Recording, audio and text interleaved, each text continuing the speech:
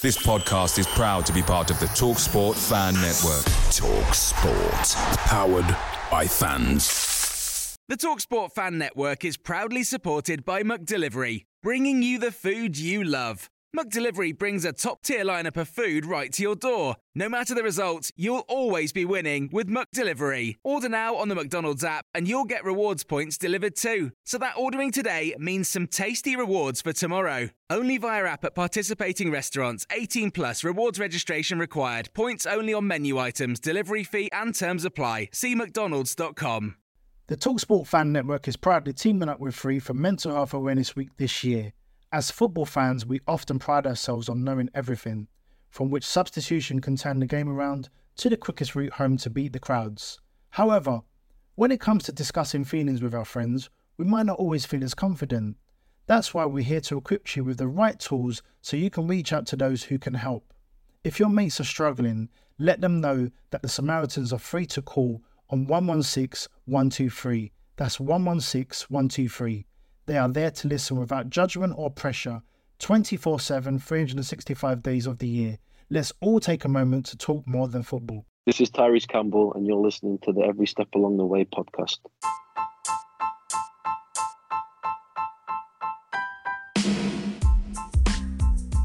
Hello, everybody, and welcome back to your latest episode of Every Step Along the Way.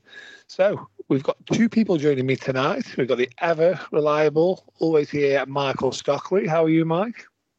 Good evening, mate. Yeah, really good, thanks. How are you? I'm good, thank you. Nice to hear you well. And also joining us is a familiar voice to this podcast, Mr. Ben Rowley. How are you, mate?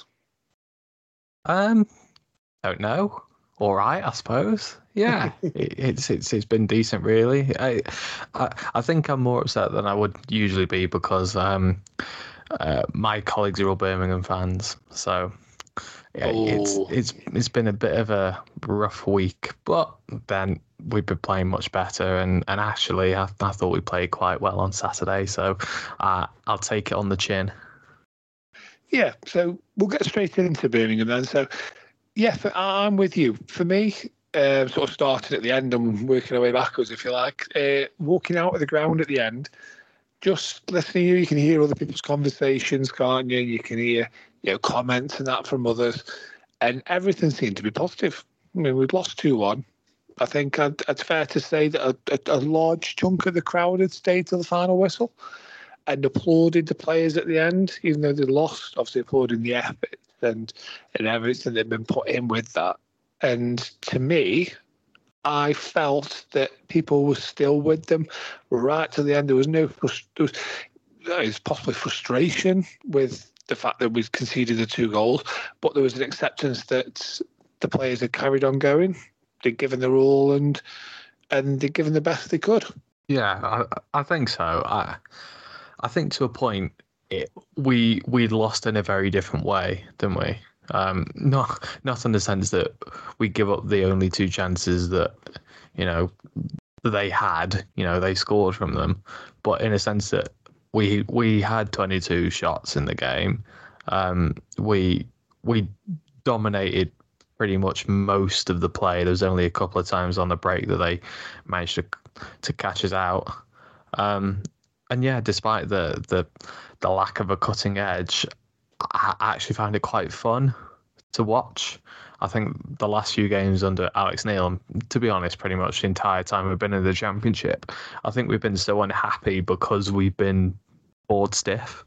Not being able to lay a glove on anyone, being too conservative, and still conceding goals.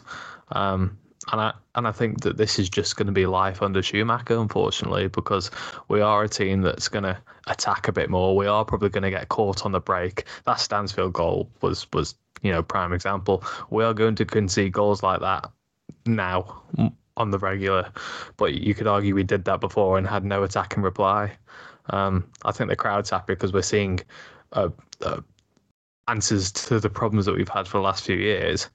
You just wonder whether, sometimes it can be the other way around. You wonder whether teams are too open and they bring in a defensive coach and they're much happier because they're a bit more solid at the back. I think we're seeing the opposite end of that scale at the moment, I think. I see what you're saying, mate, because I think I suppose what you're trying to say here is if you're going to lose, that's probably one of the ways to lose. It's a nice way of losing. Because you're right. You're right. I think under Alex, it would have been you lose with a whimper. And, don't get me wrong, we had some decent games under Alex Neil, but we all saw where it was going at the end. And I agree with you. I mean, 22 shots, 71% possession? I mean, it's not bad. Again, if you take their goals, I mean, Dan will probably run through in a sec, but that first goal, they get that from poor defending. The second goal, it's like Baker's. You ain't doing anything about that. So you take them out of the equation, which again, fair enough, they've scored them, but take them out of the equation, you don't lose that game because I think beyond that, they didn't really show an awful lot more from the bits that I saw. So I think we dominated all the stats other than, unfortunately, the ones that actually mattered, I guess, in the end. But there's certainly worse ways to lose a game, and I know that's not much comfort when people want to win every single time. I think they're a bit more of a resolute Birmingham than the one we saw a matter of weeks ago under the person who shall not be named on this podcast ever again. Again, there are worse ways to lose a football match, let's put it that way. His name will be mentioned later on, by the way, but not in this context. Just call him Shrek, Dan. A later section. Stop being so mean. Right, and so like I said, that first goal. Let's talk about it. We've touched on it. Both of you have mentioned it. For me, McNally has got to be a lot stronger there. I think he comes across, he sees the danger, he comes across to deal with it, and then just sort of stops, and he does get a little bit of luck, Stansfield, and obviously a bit of a ricochet, and it could have gone anywhere. As it happens, it sits perfectly for him to it's a fantastic finish for me, straight into the roof of the net. But yeah, I feel McNally really there. A large portion of that goal has to go to him. He has to. You just take ball, take wherever you need. Don't you put the ball in Rosette if you have to in that situation? Yeah, without a doubt, like you say, he's been mediocre this season. He's not done anything great. He's not done anything really bad. I'd say that's one of the few, the few mistakes he's actually made. I think for the vast majority of the season, he's been a bit of a steady Eddie without really doing anything too impressive, I guess. But yeah, you're right. He's got to be stronger. He's got to put his laces through it, take the man to a certain level, and maybe. I just think, he's got to be stronger. I saw some people blaming Iverson, which was silly. I mean, he's come out to try and deal with it because his defence hasn't been able to. Like you said to me kind of off air, Dan, what do you expect him to do? Do you expect him to stand on his line and just let him run on and then put it past him that way? He's had to make a call there from some really shoddy defending. Like, you can't hold the goalkeeper at fault. It's all McNally's feet at the end of the day. Yeah, I mean, what are your thoughts on it, Ben? Yeah, McNally could have been a bit more intentful with what he was doing. I thought Rose drifting out to the left-hand side was a bit odd as well. But then you've got to also praise someone who's been very good for Birmingham. It was a good touch around the corner from Stansfield. It was a good ball into him by their Japanese guy, is it, or someone? Yoshi. That's it. He causes problems in the game, as did the winger on the other side as well. And it was a great finish from Stansfield. And as is the case for the free kick as well, unfortunately, I think you've just got to hold your hands up and say, what they've done is there. It was a good goal on the counter attack for the first one, and then as Mike said, it was a good free kick at the other end that we had the benefit of the previous week. So yeah, you can nitpick the goals, but I think overall it's the attacking play that's the most frustrating. We are going to let goals in. Teams are going to find a way past us. It's more disappointing that we didn't take more chances than we did in the end. Are you worried that Ben, by the lack of goals in this team? I mean, we've talked about transfers and stuff, a few times, but beyond Ryan, who isn't a prolific goal scorer, and I don't think ever will be. I don't think that's necessarily just his game. Are you a little bit worried about the kind of strike force. I mean, Tyrese probably is going to be off soon. So what does that really leave us with up front? I mean, Vidigal's, firing blanks at the minute in time. So, that's another one down. Haksabanovic, is he ever going to be a prolific scorer? No. So I think if we want people to talk about going to the next level, are you quite concerned that we're going to have not just one striker, but maybe 2 or 3 coming in the summer? Possibly, not necessarily though, because I think Schumacher likes goals from the team.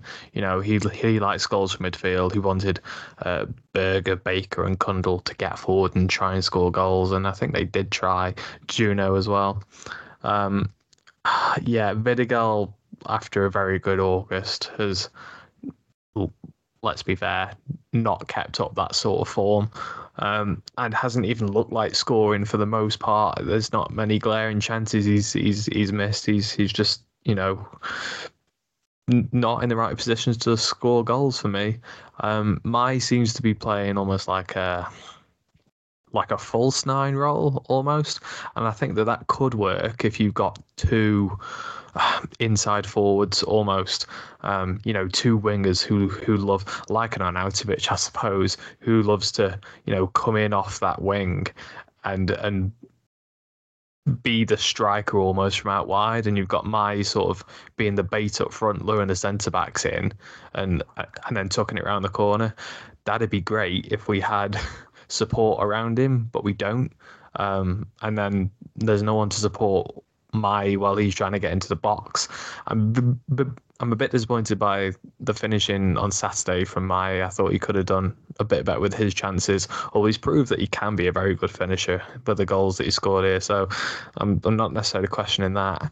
I do think there might be a little bit of a future for Mai and Ty, I guess.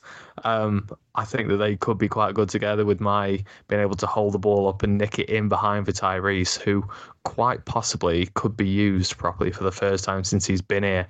I think, Tyrese has been massively underused for his talent since he's been here. Someone like Mai and Schumacher might be able to get the best out of him, even if it is just for the last 6 months of his contract. Everyone enjoys a Mai Tai, don't they? Oh dear. Sorry. Mai Reese. I think you could be right there. As in, Ryan Mai is probably the closest thing we've had to Stephen Fletcher since Stephen Fletcher, in not maybe in terms of his height and physicalness, although he is, he's proven he is getting there with his holding the ball up, stuff like that, but more sort of the flicks and bringing other players into play.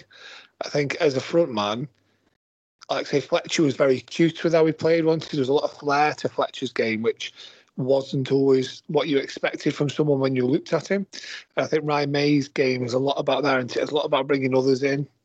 And I think that's why he's now benefiting a lot more from a lot more game time and a lot. Like I say, now he's got people running around him with Schumacher's system and people getting forward. It's allowing him not to be so isolated and playing to his strengths. He's not someone who's going to hold it there for 10 seconds while you get up. He needs you up there with him. But if you are up there with him and making runs around him and runs past him, the chances are with that first touch, it might be a little flick around the corner or a little one-time, first-time pass that actually puts you in. And I think if he's playing alongside somebody like Campbell, like I say, you might just see a reigniting of the Fletcher-Campbell sort of situation. And the more I think about it, actually, the game from Saturday, we missed a lot of chances. Bay hit the bar. Tyrese possibly should have done better with his chance one-on-one, dinking it over the keeper. Mai, as I said, missed a couple of opportunities. Was it Berger who had sort of a volley in the box and the keeper had to make a good save? Mai definitely should have done better in the first half when he went through one-on-one. But actually, I'm less concerned now than I was, because before we would not have many chances under Neil or Michael O'Neill, or under our old regimes anyway, and we'd miss them. So missing one big chance was a massive deal for us, and we knew, all right, okay, that's the game gone now. Whereas under Schumacher, you could possibly say that, we might get 4 or 5 good chances in a game, and you'd hope on most days you'd take one. Yes, a little bit frustrating on this occasion that we didn't take one, but that certainly won't be the case every week. I think we might just have to chalk this one off as a bit of a missed opportunity and a bit of bad luck, but I don't think there's any reason to say that we won't score goals. I think we carved out the most good chances in that game week, didn't we? So I don't think that's a problem, and I think we've got good players at the club as well. It just wasn't our day in the end. What's the problem with our home form, though, boys? Because we're playing the same way at home as we are away, from pretty much what I've seen. So why is this home form such a hard cookie to crack? Is it just a fluke? I mean, obviously Schumacher's only been in 5 minutes, so it's harsh to put everything at his door, but we just don't seem to be able to crack it very well at home still. Can I give you a stat before you answer that, Ben? Yeah. Right. So what was the last goal that we scored at home before Jordan Thompson's that wasn't a penalty or an own goal? Okay. Well, when was the last win? Like October? Was that Leeds? Is it last goal or last win, Dan? Sorry. The last goal that we scored at home that wasn't a penalty or an own goal. I mean,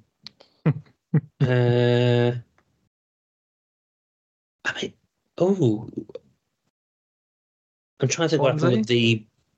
I was going to say, trying to remember what happened for the Brighton goals, but if it's not Brighton, it will be Swansea, I imagine.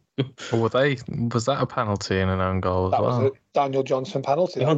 Johnson penalty, wasn't it? Yeah. Oh God, this is even worse than I thought. Is it before Leeds? It's before Leeds. Goodness me. It was the 21st of October, Luke McNally's header from a Daniel Johnson corner against Sunderland. So when was the last one that wasn't a set piece? 833 minutes that was between Luke McNally scoring and Jordan Thompson. Jesus Christ. Over 9 full games of football, with only goals scored being own goals and penalties. Well, I think that goes to show, we never really attacked well under Neil, apart from that April or that March, whatever it was, where we were at. We were very good, but apart from that, we were very blunt. Can't really blame Gallagher in the interim, can you? Because he was the interim coach trying to carry on what Alex Neil was doing, and then Schumacher's only just got his feet under the table, and he's had Ipswich was I think we were all quite pleased to get a 0-0 with. Who else we played at home? I can't remember. So if you looking at that run, so you've got obviously the 2-1 defeat to Birmingham, you've got the 4-2 defeat to Brighton, penalty and an own goal, 0-0 with Ipswich, which was good performance, just again lacked the finish.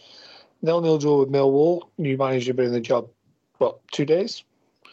1-1 draw with Swansea, old manager just left, interim manager, big pick me up, penalty scored there. 1-0 loss to Sheffield Wednesday, enough said about that. 3-0 loss at home to Blackburn, 0-0 draw with Cardiff, 1-0 win over Leeds, great display, but again, relied on an own goal. 2-1 win over Sunderland, obviously that was McNally, and then Ryan Mai, incidentally, was the last non-set piece goal, which was earlier on in that game. Before that, 1-0 defeat to Southampton, 3-1 defeat to Hull, when the goal was a late consolation by Vidigal, 2-0 defeat to Preston before that, and then you're back into August, when you've got a 1-0 victory over Watford, which was a Vidigal stunner, and then the 2 Rotherham games. Right, some people wonder why fans stay away. Wowzers. That is shocking. I really didn't realise it was that bad, Dan, if I'm honest.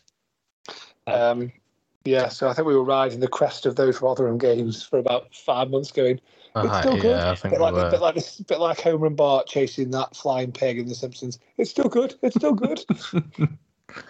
But we say all this, and the biggest difference for me against Birmingham, where we haven't had it in the past, was we looked like we were going to score. I felt like a goal was coming, and it did in the end with Thompson. We possibly just needed another 10 minutes to grab another. It's not a case where we've seen before where Sheffield Wednesday was a good example. We were never going to score, apart from the missed penalty, obviously, which is a bit unfair, but we've been sat and thinking, oh, well, we've gone 1-0 down. That's it. That's the end of the game now. We're at 2-0. I thought, with the amount of chances we had, I thought once we scored one, there might have been a chance where we might have even, drawn or, done a Sheffield Wednesday from a couple of years ago and nicked a victory. I think we were just genuinely unlucky, and Schumacher will get somebody and the club will get somebody in, whether they're the goal scorer themselves or whether they're able to create maybe higher quality chances. But I'm not that worried. Yeah, it's weird with what I say about Ryan Mai there. He's never going to be a goal scorer. At Ferencvaros, so Hungarian league, not massively high standard, but still they're a good side in that league. He averaged more than 1 in 2 for them, and I think he's played Champions League football for them. He scored 4 in 9 in the Champions League. He knows where the back of the net is. I think he scored something like 35 in 71 in 2 seasons for them. So like I say, he does know. How to put the ball in there, and when he does, the goals he does score, you think, bloody hell, that's a good finish. The goal he scored against Watford, the goal he scored in that Rotherham game, back in August. Just thinking, where else is he? He seems to only score goals, don't you? Where you think, oh, that's a cracking finish, but then when Saturday, he could have easily have walked with 4 goals in his pocket, couldn't he, on Saturday, the chances that he had. And he's probably one of them strikers where if the first one went in, he probably would have had a hat-trick at least. So maybe, like I say, he just needs to get a couple and it'll just kick-start him, because I think he looks like he's enjoying himself a lot more as well. Like they all seem to be more positive. And I think if he can just, like I say, get a couple of goals, then I think he really will start to motor for me. Because I think there's definitely finishing ability up there. Him and Campbell, the two, are probably 2 good finishes. We just haven't seen enough of it from either of them in recent times, have we? But like you saying, if we can make it work with them together, then for me, it definitely could be a way to go for the remainder of this season, and who knows beyond that. One person I wanted to point out, actually, yeah, let's talk about the fullbacks. Let's start with the negative. Hoover was absolutely rinsed by Dembele in that first 35, 40 minutes, to the point where he feigned an injury, didn't he? He fell over trying to chase him back once, and then decided to limp around for about 45 seconds, where I was like, he's going to try and come off here because he's getting that badly done. And then I think somebody passed the ball out to the wide. He had to make a run and he was back fine, amazingly cured by a switch crossfield ball. Cured his little injury. But yeah, Ben, for me, Dembele. Now, we made the point on this podcast last week. Dembele, I think he was the second most successful take-ons of any player in the league. Incidentally, the one with the most is coming up later on Saturday. But he took him on and he went past him time and time again with ease, but there was no end product. And I was standing there and I was getting as frustrated as anyone else with how easy he was doing this. But to me, on reflection, we record this a few days later, I do think to myself, he does not got the statistics that he has got with no reason, because whereas, like I say, we're going to talk about Jack Clark later, whereas he's going past players for fun this season and there's an end product, Dembele's not got the stats other than the take-ons that reflect anything like Jack Clark. So he is obviously doing this on a weekly basis to a lot of fullbacks and not getting the product. So he's not the first. Basically, what I'm trying to do in Hoover's defence, he's not the first. I think that's a long-winded way of saying he's not the first fullback to be done by this guy, and he won't be the last. Yeah, I think so. And we've seen in the past that Hoover's actually quite good on the recovery. He has got the pace to get back, even though he might get turned inside out. He has got a good recovery on him, and that's the kind of defender Schumacher likes. It's just his passing for me that's so disappointing. I mean, that's certainly not the first time where he's just given the ball away unnecessarily. So my brother came to this game because, of course, it was a £10 ticket offer. He's a Liverpool fan, and Hoover was at Liverpool before he went to Wolves. And he was quite excited by Hoover when he was there and got sold on for whatever reason. And he was just so surprised at how lackadaisical he was in possession when, he would have never have made it through any, prestigious youth system with that sort of ball play coming out the back at his age. So I don't know what it is, whether he's not, I don't think he's not bothered, whether he's just caught in two minds sometimes, whether he's trying to play it safe and that's not his game. I don't know, but he's not helping himself by doing what he's supposed to be good at and going forward. I know that's been mentioned on this pod loads of times, but you can have a little less attacking output, but by giving the opposition the ball on multiple occasions, no matter what it leads to, whether it means us getting the ball back straight away or whatever, it's just not good enough. You don't see it on the other side from Thompson, and he's playing out of position at left back. So that's not good enough. I can forgive him for being rinsed by Dembele, as you said, but I can't forgive him for the stupid 5-yard passes straight to the opposition. It's just not fair. It's not fair on the rest of the guys who are playing ever so well. Do you think the manager's telling them all to relax, play with no fear, and he's taking it to the extreme? I'm sorry, mate. You know my feelings on this guy. Yeah, I loved him last year. He's not been relaxed. He's just not good enough in defence. He's not good enough going forward. The ability that he's shown, he's got it. It's a question of unlocking it. There's something there. There's obviously something there. I mean, what is he now? 21? Is he turned 22 now? So it's like, we've seen it. We saw it for a long spell last season, and we've seen it at the start of this season. But gradually, he has declined, and there's not been a pick-me-up somewhere. So you wonder why, in other players, the change of manager has sparked something massive in them. Massive change in fortunes, change in performance, change in tempo, change in style. He doesn't seem to have had that effect on him as well. And you wonder why. Is it something else that's going on? Is there something personal going on with him that's... I mean, me personally, Dan, I think it's because he's had no one nipping at his heels, and he knows he could just walk on that pitch every single week because Junior wasn't being picked at all under Alex.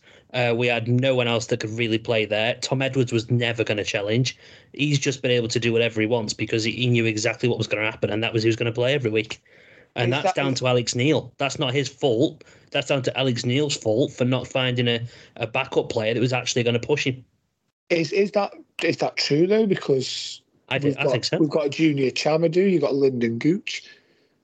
If that's a strong competition at right back, for him to think, well, there's players there more than capable of coming and taking my place if I'm not performing. Well, that's what I mean, though. Like, he wasn't this one. That's my point. He wasn't choosing Junior. Junior couldn't get anywhere near it. He came on and covered in at left back and looked really good, and then got dropped the next week and wasn't seen again.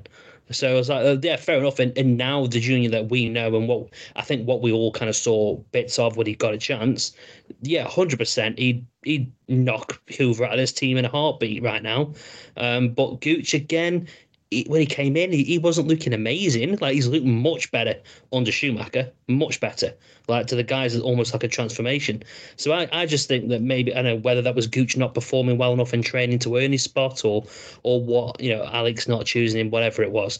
I just think I think Hoover's just really let himself down. As you said, we saw some good bits from him last year. He was very capable. He scored those 3 goals in a couple of games, whatever it was. Again, we saw the best of him. But this season, bar a couple of games at the beginning, we've seen the worst of him, and he's not picked up at all. And like you've said, he's gone downhill and downhill. I mean, again, we'll go into teams later. He is 100% out of my team because there's so much better than him who's in the team.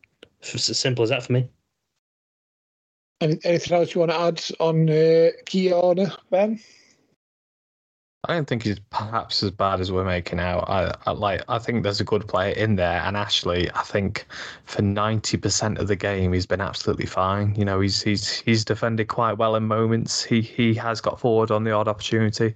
You know, he wasn't scoring like he was, and that certainly would have helped. You know, us think a bit more highly of him. I think what's bringing him down is the obviously very poor moments in games recently where he is giving the ball away unnecessarily, and that is unforgivable.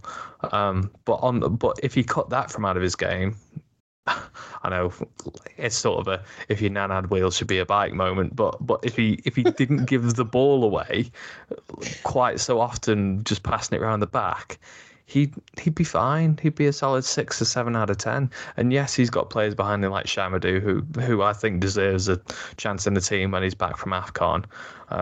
Would I necessarily play Gooch ahead of him? Not particularly. Don't me wrong, I think Gooch is decent player and does certain things quite well, but I don't think he's got the same quality that Hoover has in you know, going forwards or even in defence. Like I say, I think Hoover can defend, but perhaps just not on the not on the one-on-one where he can get skinned. But we have seen him, you know, make a couple last ditch tackles. Well, he's no doing wonder one he's getting back. Oh dear, that's staying in. Nice one, Ben. That's cute. I've never seen him do that. That's his third leg tackle. That's what that is. He's going in 3-footed. That's why he's a bit off balance, is it? Okay. Yeah, I think as well. If you remember, you know, there's been quite a few stats knocking around the majority of the season. I think there was one point in September, October time where him and Stevens were like two of the best, basically, of when players had tried to take them on, they were like the most successful defenders at standing the ground and not getting beat. And I think, like I've said it, you've just said it. There's actually, you know, two out of the three, obviously, I would say, have said there's a good player in there, and there's obviously ability. And the reason he keeps getting picked is he is a very talented footballer, but like you say, he's going to cut out those mistakes because it's all right. As a defender, you can't have those moments, can you? On a semi-regular basis, it just doesn't end well for anybody. I think it's just with you saying like he recovers well, and if I'm honest with you, I don't think he does. And even if he does, it's because it's generally a mistake of his own making. He lets his man go at the back post, which Edwards got absolutely slaughtered for so much when he was in the team. And Hoover does exactly the same thing. I'm sorry. I'm really disappointed in the fact that I really had high hopes. When he re-signed, I was over the moon. Absolutely over the moon. And I think more than anything, it's because I think I had really high expectations. And I think because for me, from what I've seen, he's really let me down. I'm angry about it because I actually really do like him and what I saw last year. He's just really let me down, which is why I'm probably not very complimentary about him. Fair enough. We'll move on to the other fullback then, because that's a lot more positive. And Jordan Thompson, for me, was actually my man of the match on Saturday. I thought he was absolutely fantastic. He was solid at the back. He was great going forward. He was comfortable on the ball. He was starting attacks from the back. And I think out of all the back four, he was probably the best one, which is instantly funny since he was the one who's midfielder out of the lot. But yeah, I thought he was everywhere. I thought you could see the inverted fullbacks. So when we had the ball, Hoover and Thompson were in the centre midfield. They were sort of running infield and forward as extra centre midfielders. And he was then buzzing around everywhere, which I suppose naturally it's his position more. But he seems to thrive in that role. And if that's something the managers are going to continue with, and that is his, is his style and what he wants to do, then Jordan Thompson might be the best choice he has at left back. I think the thing for him, I'll let Ben obviously say mainly, but I think the thing with him, right, he's really impressed me. Like, it's a complete contrast. I think this season, most Stoke fans would have been happy to see him go. I'm pretty confident of that. But he's a little bit like, in Morgan Fox's last season for us, where obviously Morgan's reputation was not great either. But that last season he was really solid, like quite a reliable player. And Thompson's having that same thing for me. I think he's rolled his sleeves up. He's working his backside off. He can play in the mid. He can play at left back. And he is just doing a really solid job. He's doing his job. He's not trying to be a fancy Dan or whatever. He's going to let the players around him do that. He has just been a real surprise for me. And it's someone that I actually really didn't rate, but happy to say he's absolutely proved me wrong this season. And I hope he carries on. I really do. I'll just say with Thompson, I think it's easy to forget under Michael O'Neill, he was a very solid player. I felt for me, he never let Michael O'Neill down. Thought he always, he came in, might not have been the first name on the team sheet, might have been in and out, but when he came in, again, he wasn't like, 8, 9 out of 10, but I thought he was always steady. Didn't particularly have many bad games. Under Alex Neil, I felt that his attributes and the positive parts of his game were strangled a little by how Alex Neil wanted to play. Now, he was sort of playing him as a deep line midfielder, and he wanted him to be Ben Pearson, and he's not Ben Pearson. He's not going to go around kicking people. He's not going to go around, charging around, covering ground. That's not his strength. Not saying he won't do it, but that's not the strength to his game. He is in that position, wants to be getting it and spraying the ball around. He's got a really good left foot. He can switch play really well. He can put people in behind, and that's the strength to his, the strength to his game. And I think under Neil, he really did sort of strangle, for those, 15, 16 months, really strangled his creativity and what were the positiveness of Jordan Thompson. And I think now, why he's looking like he's reborn in a transformation, it's because he's got that license to play again. He's got that license to express himself like so many others. And you're looking at the better side of Jordan Thompson again. Yeah, I'd agree with that as well. He's certainly better offensively than he is defensively, and that's where he's fell down under the previous manager, I think. It's sort of strange because you wouldn't think he'd be a good left back, because I don't see him as a very dynamic player. If he had sort of time as athleticism, he'd be a very, very good fullback. But he's not. But he sort of quietly makes his way up the pitch when he's at, when Schumacher switched it up and he went to wing backs, he sort of quietly made his way up the pitch, and you were surprised to see him there for the goal. I couldn't believe it was him at the far post. But then, as Dan said, in that sort of inverted fullback role, suits him down to the ground because he doesn't really have to move very far. He's a midfielder without the pressure of being the only defensive midfielder, if that makes sense. He was very under the spotlight when he was trying to fill in for Ben Pearson's role, for example. He's not quite got that now because he's like the spare midfield that is marked by someone like a Dembele who's not going to know what to do with him. So he's found a bit of freedom there by not being pressurised and having the time to play. And I think that, currently that's where Hoover's sort of suffering, because clearly his game isn't, sitting in the middle of midfield and making passes. It's bombing forward.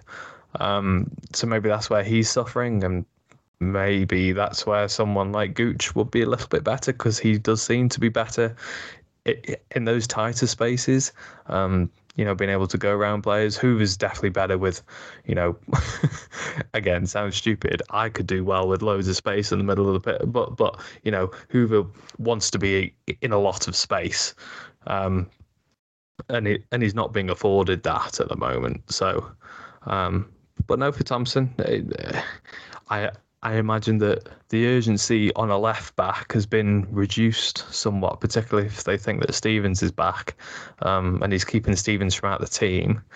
I imagine, yeah, we're ploughing our budget into some sort of forward now for the rest of the window. Yeah, very much so. I think we can definitely muddle on to the end of the season. Obviously, Jordan Thompson is out of contract in June, so he probably do want to have a good look at him to see whether he wants to sort of offer him some contract going forward. A couple of things I would just say: we've got 5 big chances, which was more than any other Championship club this weekend. And yeah, I mean, I suppose if you're going to mention about Jordan Thompson ghosting in at the back post to finish that chance, I think maybe he was allowed to ghost him because everybody had been put off slightly by Mehdi Lloris being tripped up by Casper. Oh mate, that was embarrassing. It really was. And it was like, he's not claiming for it. If you actually look back at one of the angles, he puts his hands out to say, "Come on, ref." And I'm like, mate, come on now. Don't try and mug people off here. Like it was poor. What was the reaction around you, Ben? Because I know that basically as it happened, as he touched the floor, there was just fits of laughter in the boothing end. Well, it's funny because I'm sort of on the halfway line and don't really know what happened from that far away. Like whenever a penalty is given, it's always just a bit of a surprise. Like you hear the referee's whistle and you're like, oh, okay. I don't know how that came about. So it's always a nice surprise. But in the case of Lloris, he is that sort of player that just runs straight into people and either he falls over or the person that he's dueling against falls over. So I wasn't surprised to see one of them on the deck. And then 2 minutes later, Berger has whatever the hell that was he was trying to do and found Thompson at the back post. So, a mad 10 seconds. But the man can't do any wrong, can he, Berger, at the minute? Oh, God, Schumacher. Alex Neil ought to be locked up for not unleashing what Berger's got. It's just he's such a good footballer. He will not be with us for very long. If it's not in the summer, it'll be next summer. He's just a fabulous footballer. Built for the Championship. Really, I'm not surprised he sort of plied his trade here before trying to move up to the Premier League because he's just excellent, isn't he? He's the Burger King of burgers. He's not a 99p. McDonald's burger, is he? He is the premium Burger King. We've been used to Whoppers, Dan. That's the problem. A good Whopper. One with an extra slice of bacon on. Not like Hoover's Whopper, then. No, he's from the 99 Happy Meal range, mate, afraid. Oh, okay, right. Yeah, he's class, and the fact that you can tell he wants to be captain as well. I know it's a bit of an old man thing to say, but the ball boys were very slow at getting the ball back to us despite us losing, and he was sort of getting them to give the ball back to him quicker, and encouraging his teammates not to be too downhearted when we went a goal down and then 2 goals down and then, trying to play quickly. He clearly wants to execute exactly what Schumacher's doing. And no wonder he's been made captain. And I think the team's benefited from that massively. Yeah, I think I was asked in the week 4 in sort of a group chat we've got with a few other podcasts so I was putting a 1 to 11, but you can only have one player from each team. So he was like, if you're going to name someone from your team, who would you name? And instantly I was like, there's only one player I could name, Wouter flipping Berg. And it just happened to be done by Aaron from Argyle Life, Plymouth, and he was like, I don't think I can put a Stoke player in, sorry, I think I'll get lynched. But yeah, he would be otherwise. But yeah, I think we can put a Plymouth player in because he'll sign for us next week. Well, that's what I said. I said, surely you should have one in because by the end of the transfer window, half the Stoke players you'll know really well.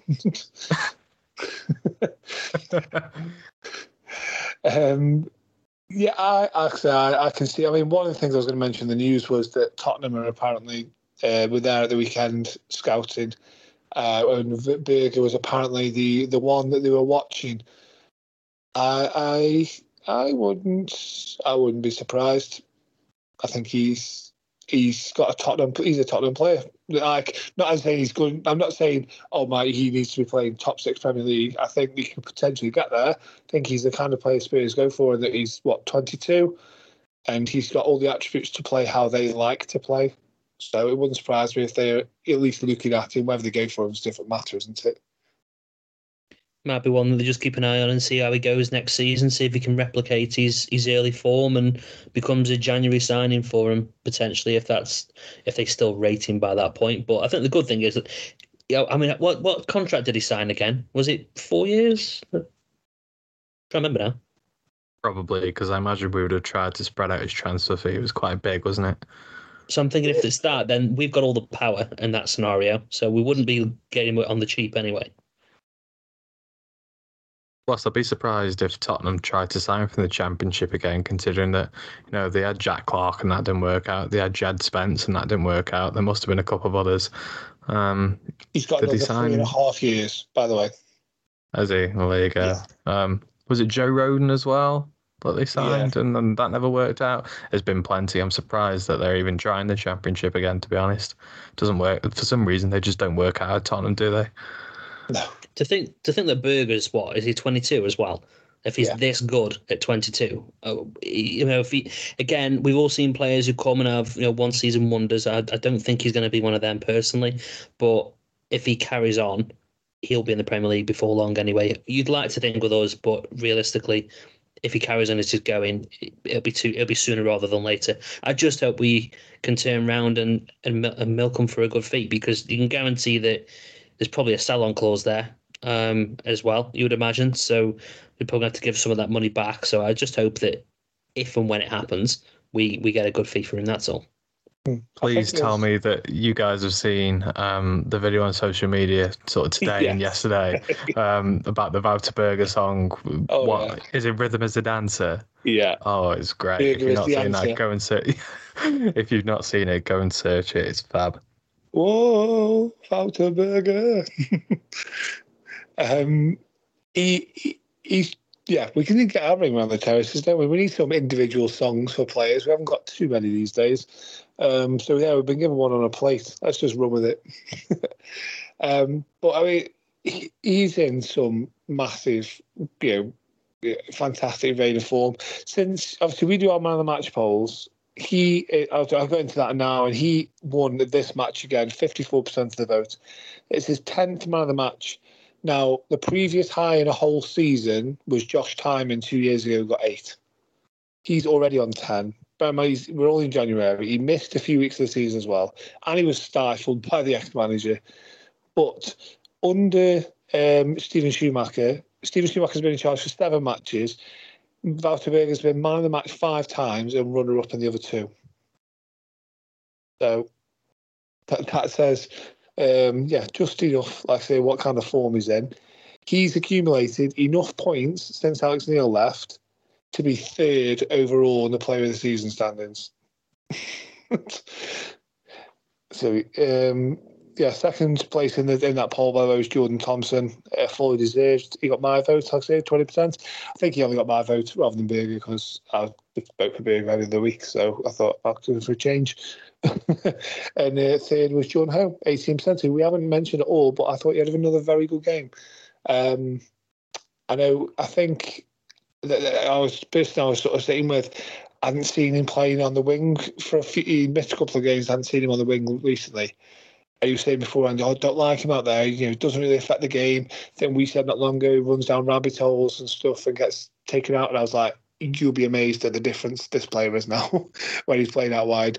And you say at the end, like night and day, how quickly he's learned to play that position and doesn't do the things that he was doing wrong before so soon is fantastic. And he's another one, I think, who's destined for good things in the future if he carries on progressing how he is. There were other votes for Hoover, which was interesting. And there was also Kundal, Vidigal, Gooch, Lloris and Wilmot. Lovely to see Ben Wilmot. I thought when he came back on, just one last thing on Birmingham, I thought we looked really much more solid in defence, and also he looked at home in that formation. You know, how he was sort of carrying the ball forward, how he was taking charge in defence. Look, that was the first time for a long time I think we've had a centre half there who was, like I say, taking charge of the situation. So yeah, we benefited a lot from having Ben back. Player of the season wise, top 5 I'll give you Ben Pearson 209, Lloris 224, McNally 231, Gooch 263, and then Wouter Berger is on 475 points. So shall we just stop the count? Stop it now for everyone's sake. Right, I think we'll now get into the news. So news-wise, there was no game last week for the under-18s. This week I've got Everton at home, 11 a.m. kickoff at Clayton Wood. Both sides are in the bottom 3 in the league. Stoke have lost their last 7 in a row. Everton have lost their last 3 league games in a row, so no form for either of them. The under-21s, no game for them last week either. This week they're away at West Ham. 7 p.m. kickoff Friday, 26th of January. It's at Rush Green, which is West Ham's training ground. Now, in stark contrast to the under-18s game, this sees 2 teams who are banging form. Stoke have won their last 4 in a row in the league, and West Ham have won their last 5 in a row in the league. So, yes, well, that's going to be a cracking game. The women, so last week's Staffordshire Senior Cup semi-final versus Sporting Council was postponed due to the bad weather and has been rearranged for Sunday the 4th of February. Again, to play at the Emirates Stadium in Norton at 2 p.m. kickoff. This week, the women travel away to Wolves, 2 p.m. kickoff Sunday at the New Bucks Head, Telford United's ground. I've played there myself, you know. I played a game on the Telford United's ground. Okay, nobody cares about that. You had the tumbleweed there, didn't you? Yeah. Sorry, Dan, but as claim to fames go, it's an odd one. Yeah, I'm sorry to think where else. I played Kidderminster's ground, played there. It's about 4, I can't think of the other ones. Can't have been that good, can they? I know I was due to play at Deepdale, and it was the day of the FA Cup final against Manchester City, so I had to pull out. Couldn't go. I went to watch Stoke lose to Man City instead.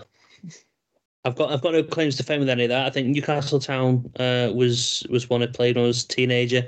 I remember Mr. Graham McGarry actually, which almost signed for All-Sager when he was managing that side of things.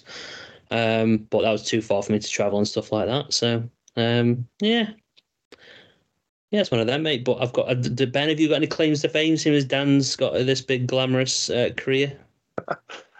I think I played on the Britannia pitch once, but I was about 6 and there was no crowd there or anything. It was for a birthday party, I think. This is a long, long time ago.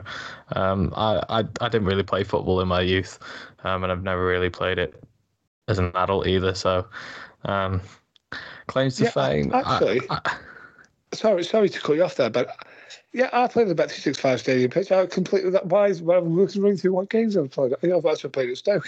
I forget the one main one. What's that all about? And we were wearing Stoke shirts because it was we were Stoke Ramblers, so we wore obviously the Stoke Ramblers shirts, which was the Stoke fans team, and we won the tournament. So we actually won a trophy on the Bet365 Stadium, and then celebrated in front of about 30 people on the stand who would come to watch. You know, they should do that again, shouldn't they? What was that thing where you could bid for a space? Yeah. I can't remember what it's called now, but that was good. Yeah, because they used to get went to about 1,500 quid, didn't they, usually, the spaces? Yeah, wasn't cheap, but good for the end of the season, wasn't it? Then you bring that back, that'd be good for charity or something. Yeah. I'm pretty sure you can do that, can't you? Is it still going on? I think it depends.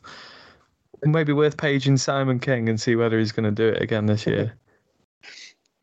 But yes, good days they were. Good days when I could run. Not very fast, as anyone who would play with you would tell me. I can waddle a bit more than I could now. More of a Charlie Adam than yes, than anybody else. Yeah, definitely Charlie Adam today. Oh, well, there you go. And he's a professional athlete, and he couldn't move very quick. So there you go. No need to put yourself down. More Dan. Charlie Chaplin, more like. Anyway, before I, get all depressed about this, move on. A couple of news to come out. We've got the fan forum.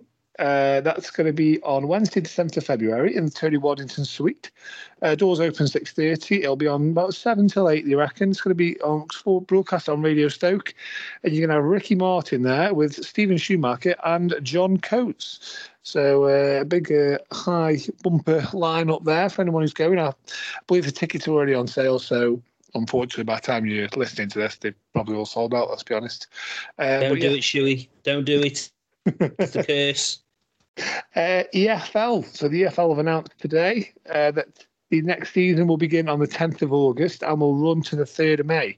We're going to have 33 weekend dates, 9 midweek games and 4 bank holiday games. The playoff finals will be over May bank holiday weekend. Shock. Yeah, like they are every season. That's when the playoffs will be the end of May. So best bit then playoff finals off, aren't we, next year? Yeah, just so we can watch whoever's in them, yeah? That's your second tumbleweed moment, Daniel. He thinks we're going up automatically, Dan. We're going to do a Leicester, don't you worry. Yeah, that sounds good to me. Right, I'm just going to throw some names at you now. So, transfer-wise, Harry Suter, Roman Mundle. What do you think of those two links? The Mundle one's a bit lazy because it's just Luke Cundle and Romain Mundle now. Just signing anyone ending in Undle. It'll be Lee Trundle next. Trundle, get him in. He's looking at houses in Trentham still. Go on. Exactly. Yeah, come on. Anyone ending in Undle. Anyone who's a Stoke fan, if your surname ends in Undle, you may well be within for a big money move before the end of the transfer window. And we've got a Wooter, so let's have a Suitor. Does that work? Kind of. Well, I'm trying to change. It's Wouterberger instead of Wouter. Oh, come on, get with the show. In all seriousness, Harry Suter. Anyone who says no to Harry Suter has not seen football. I think it would be a no-brainer. I think we know how good he can be. I said to you, Dan, as much as I'd love it to happen, I can kind of see other teams probably in a better position than us being a better home for him, just in terms of, you mentioned, it's a good chance for him to get seen again and stuff like that. But I just think if I'm a top 6 or even top 10 team trying to fight to get in them playoffs, you'd be much worse off than going and get Suter, who wants to maybe try and challenge for promotion. I know we've got the sentimental side of, ex-Stokey, maybe he'll want to come back here, but people say there's not much loyalty in football. I don't know why we think that would change now. As much as I really love the guy, I think there'd be other teams that would be in him before us. But obviously, I wouldn't turn him down. He's a massive step up from, unfortunately, Rosa McNally this season. So a no-brainer, basically. I think he's more likely to end up on loan in Scotland, isn't he, realistically?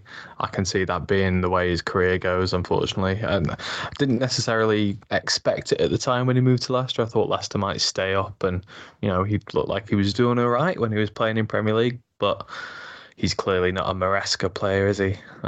So it's a shame because you felt like if he'd have stayed at Stoke and kicked on, he'd perhaps got a better Premier League move than a relegation side in the end.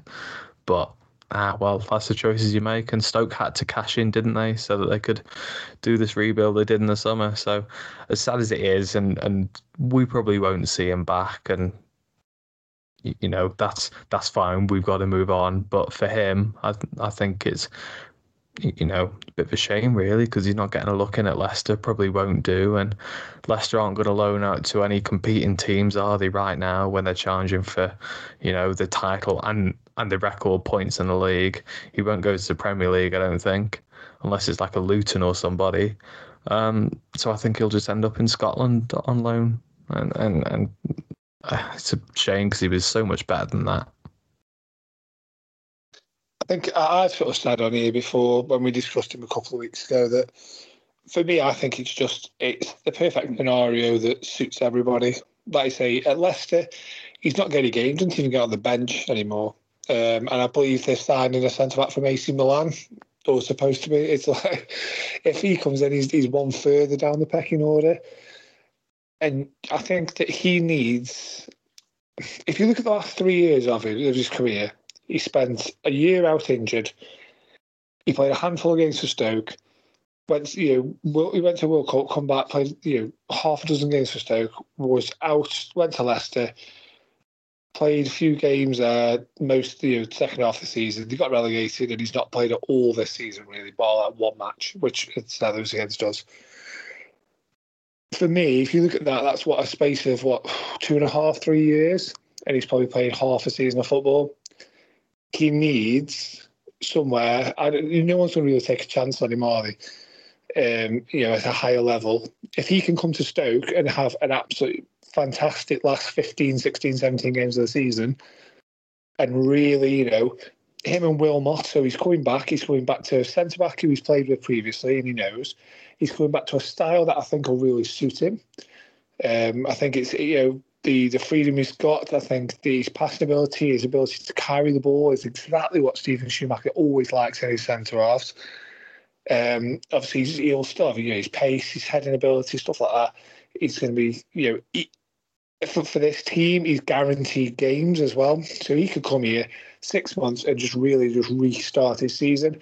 We get an upgrade from McNally and Rose to Wilmot and Suter in the space of a couple of weeks. So we benefit massively. He gets to come back, so there's no pressure. The fans still adore him. There's no hard feelings from when he left. So he's going to come back with fan support to a place he knows with against a central defensive partner he's comfortable with. It's like I say, he's definitely going to get games and a chance to show and remind everybody just what a good footballer he is. Puts himself in the shop window, and then in the summer he can decide where he wants to go from here, whether it's come here full time, whether it's he's done well to himself and move to a top, a team who maybe just come down from the Premier League, or even one that's in the Premier League, maybe a Crystal Palace or somebody like that. But to me, to do that, he's got to be in the shop window playing games. And I think, like I say, this for me, if I was his agent, I mean, of course I would, because I'm a Stoke fan, but this seems to be, everyone seems to benefit from it. One source that we may have to trust a bit more is whoever said that Blondie is going to Bradford on loan. So that'll be an interesting one. Apparently the hold-up in that deal, get ready here, heart rates are about to go up a little bit, is because Daniel Everson could be recalled by Leicester. Oh no. Obviously, Alex Smithies has been forced to retire this week, which means they are now without a number 3 goalkeeper.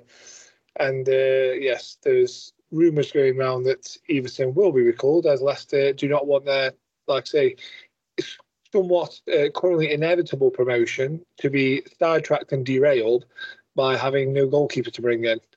It's a shame for Alex Smithies. We were after him at one point. He was a big prospect, wasn't he? And unfortunately, injuries just killed his career, I think.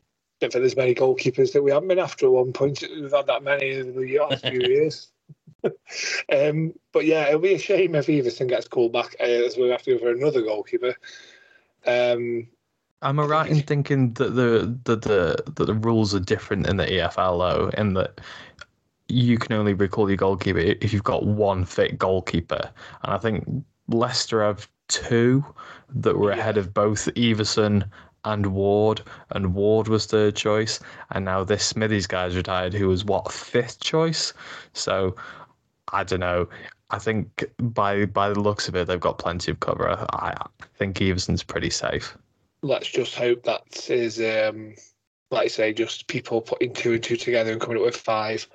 Unless they have an absolute goalkeeping apocalypse like we did a couple of seasons ago, where like Nicky Myamper, remember him? Yeah. Well, if anyone finds a picture of him in a Stoke shirt, frame it and put it on eBay, because even more rare than Frankie Fielding in a Stoke shirt. Yes.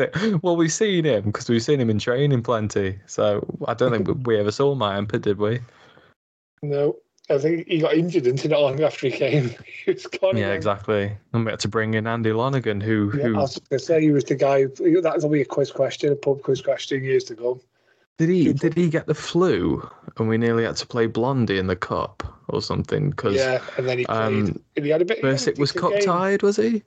I don't know. Someone was cup tied. Oh yeah, that was horrendous. That was. Simkin was injured as well, wasn't he? Yeah. Oh my God, I think we had 6 out at once. Simkin could have been in goal. That's crazy. Simkin was ahead of Blondie at 16. Well, I think, let's just say, we'll leave a pin on that. So what we can say is that we're only interested in Mundle because he rhymes with Cundle. Harry Souttar is better off going to play for Rangers with his brother, and Daniel Everson's going nowhere. Yep. We're in the know on this podcast. Yes. That's what we've deciphered from this week's transfer talk. I think it's about time that we got into talking about Sunderland away. Picture the scene. All of your mates around, you've got your McNugget share boxes ready to go. Partner this with your team playing champagne football. Perfect. Order McDelivery now on the McDonald's app. There's nothing quite like a McDelivery. At participating restaurants, 18 plus, serving times, delivery fee and terms apply. See mcdonalds.com. The TalkSport Fan Network is proudly teaming up with Free for Mental Health Awareness Week this year. As football fans, we often pride ourselves on knowing everything, from which substitution can turn the game around to the quickest route home to beat the crowds. However, when it comes to discussing feelings with our friends, we might not always feel as confident. That's why we're here to equip you with the right tools so you can reach out to those who can help. If your mates are struggling, let them know that the Samaritans are free to call on 116 123. That's 116 123. They are there to listen without judgment or pressure, 24/7, 365 days of the year. Let's all take a moment to talk more than football. Right, so Sunderland away. So we have met Sunderland 153 times. We have 49 victories, 38 draws, 66 defeats against the Black Cats. At Sunderland, the record ain't great. 77 times we've been up there, 12 victories, 19 draws, and a whopping 46 defeats. So after failing to win any of our first 12 league games at the Stadium of Light, Stoke have gone and won the last 2. So recent history is not too bad. And in those 2 games, we've scored 8 goals, which is as many as we've managed at Sunderland in the league since 1983, which was the previous 20 games combined. So yeah, we scored as many goals in the last 2 trips to Sunderland as we had in the last 20 before that. So, recent history, not too bad. Stephen Schumacher versus Sunderland, he has 1 win, 1 draw, 1 defeat, all as Plymouth manager, including this season when he had a 2-0 home win at Sunderland in November. Stephen Schumacher versus Mick Beale, this will be the first meeting between the managers. Mick Beale versus Stoke, so he managed against Stoke once before, which was a 0-0 draw when he was QPR boss in September 2022, which was just after Alex Neil took over. Stoke, it's away form. They've got 16 points, which puts them 13th in the away table, although we are unbeaten in 4 away games, with 2 wins and 2 draws. In the last 5 matches, we have 8 points, which puts us 7th in the form table. Sunderland's home form, they've got 24 points for their home form, which puts them 9th in the home table. Although, since Mick Beale took over, they've had 4 home games and have lost 3 of them without scoring. The last 5 games, they've got 7 points, which puts them 8th, although they have lost 3 times since New Year's Day. So not a great recent form. Stoke haven't conceded over 2 goals in any away game this season. So not too bad. Nobody's sort of got the better of us and stuck a few past us away yet. Now, for this week's statistics, I'm mainly going to be talking about Jack Clarke. I can tell you that right now. So he has the 13 goals a season, which is the 4th most in the division. He has scored 5 penalties, more than any player in the division. He has had 75 shots, which is 6th most. He has covered 28 shots on target, which is the 5th most. 66 key passes, 5th most. 6.6 expected assists, which is the sixth most of any player in the league, although he's only actually got 2 assists, so his teammates are letting him down a bit there, aren't they? He's putting them in the positions and they aren't finishing them. He has 51 passes into the penalty area, which is the second most, whilst he is also first in the division for successful take-ons, 102, progressive carries in distance, 6,205, progressive carries, 233, carries into the penalty box, 131, progressive passes received, 304, and fouls drawn, 67 times he's been fouled, more than any other player in the league. So that says to me that Jack Clarke is quite an integral part of this Sunderland side, and so he seems to be involved in everything they do. Sunderland have 1 point from 4 games under Beale where they've had more possession. So 4 times under Beale they've had more possession in the game. They've only collected 1 point from their 4 games. But the 2 games that they've had less possession, they've won both of them. So there's the bit of thing. Maybe we need to give them the ball, sit back and just hit them on the counter, because that seems to be a rather successful way of going about it. 4 of Sunderland's lowest 6 XGs this season. So the 6 lowest XGs they've had, 4 of them have been the last 4 matches. So that just shows just where a cliff they've really fell off in recent times. So they got 0.3 XG against Rotherham of all sides, 0.5 against Preston, 0.7 against Hull, and 0.8 against Ipswich. The referee is Andy Davies. Now, he has ref 15 games this season. He's given out 61 yellows, 1 red, and he hasn't given a single penalty. 7 home wins, 5 draws, and 3 away wins.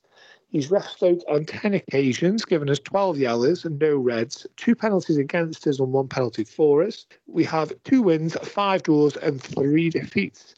He last ref Stoke in a 1-1 draw away at Cardiff in April. So when he gave a penalty to Cardiff in that game, he's ref Sunderland on 6 times, giving them 14 yellow cards, 1 red, 1 penalty against them, and 1 penalty for them. They've had 2 wins, 2 draws, 2 defeats, and he last ref them when they 2-0 home win against Watford in October, when he sent off a Watford player. He's been reffing since 2004, and it took him only 8 years to go right from starting out in refereeing to being an EFL ref. So that's an achievement, I think, isn't it? On this day is interesting. Sunderland, 27th of January, 1974. How about this, right? So it was the first ever Sunday First Division game, and it was between Stoke and Chelsea. Now, due to Sunday trading rules, they couldn't charge people to enter the ground. So you couldn't charge people for tickets, like an enter to watch. So what they had to do was, to enter, you had to buy a team sheet rather than a match ticket. 32,000 people were there to see Stoke win 1-0 due to a Jeff Hurst penalty, won by ex-Chelsea man Alan Hudson. And that is your ref. That's you on this day, and those were your stats for the game. Very nice, mate. Very nice. What do you make of this one, Ben? I think this is going to be a much more tough game than we think, just because, well, he's under pressure, any Beale. It's serious pressure, which it just shows what this league's about. And I think I saw some reports at the weekend, and there was people calling for his head at the actual game. I think the was it Wise Man Say podcast, I think, as well, ran a poll saying whether people think he should be sacked, and I think it was 91% of just under 4,000, I think it was, said yes. Pretty damning. So I think it'd be difficult, just because I think we're just the perfect team for Sunderland to play right now, is generally how it normally goes. But again, under Shuey, you never know. We might actually have an opportunity to rub salt into the wound. Do you think he's really in trouble, or do you think it's a bunch of nervous fans? From our perspective, my head says actually this is exactly the sort of game that we need. I draw a lot of similarities for me with Birmingham away on Boxing Day. A manager that's not liked at the football club, and the crowd are just waiting for an opportunity to get on his back. an early goal on the counter against a team that isn't creating many chances, and is looking a bit leaky at the back. Seems to be the perfect storm for a Stoke win and a very, very angry Stadium of Light. From their point of view, it's fun, isn't it? Because, their owners have been quite well received, obviously getting them out of League One and into the Championship, and then all the way up to playoffs last season, handling transfers really well, recovering really well after we poached Alex Neil and hiring Mowbray. But in the last couple of months, they've been making some very funny decisions with appointing Beale after getting rid of Mowbray after he did an all right job, let's face it. And then the whole Newcastle debacle with changes there behind the scenes, and don't know how many players they're signing this window, but I've not seen an awful lot. So from their point of view, the fans could hound him out, particularly because the owners at the moment are probably a little bit sensitive to fan pressure and do want to make things right. And of course they want to be in playoffs.